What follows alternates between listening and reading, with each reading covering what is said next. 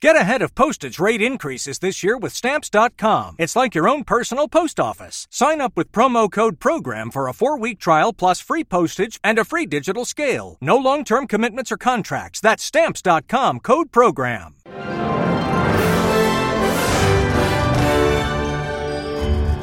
Welcome to SBS News in Easy English.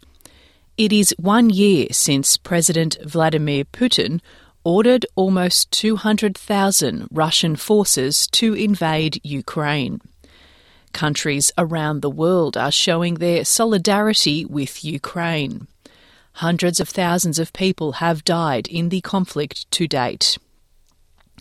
Tetiana Pishna left Ukraine and came to Australia with her 13-year-old daughter, Anastasia, in March last year.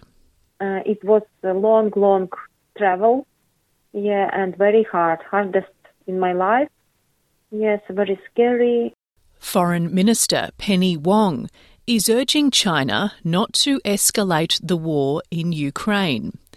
There are reports China could be considering a supply of arms to Russia, with NATO Secretary-General Jens Stoltenberg stating the alliance had noticed negative signs.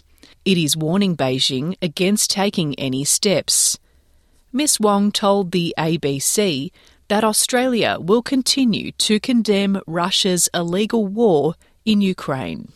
New research shows low-income earners are struggling to keep their homes cool above 45 degrees Celsius, potentially damaging their health and well-being. The Australian Council of Social Service poll of 208 Centrelink payment recipients in January found that 90% of people on income support said the heat had been making them sick, and 30% have suffered from heat stress so severe they had to seek medical attention. The study also found elderly people and those with poor health or living with disability had vulnerabilities, with heat stress exacerbating diabetes, high blood pressure, asthma and seizures. With energy bills increasing for households, 73% claim they have reduced their use of fans or air conditioning, and 66% report they have gone without food or medicine to pay for energy bills.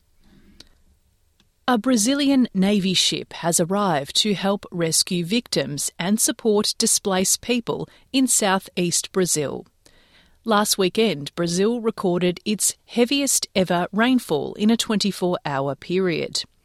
At least 38 people remain missing, while 3,000 residents had to leave their homes. And fire crews have slowed the spread of a blaze burning north of Adelaide in South Australia. The Country Fire Service has 21 crews on the scene, and an emergency warning was issued for the community.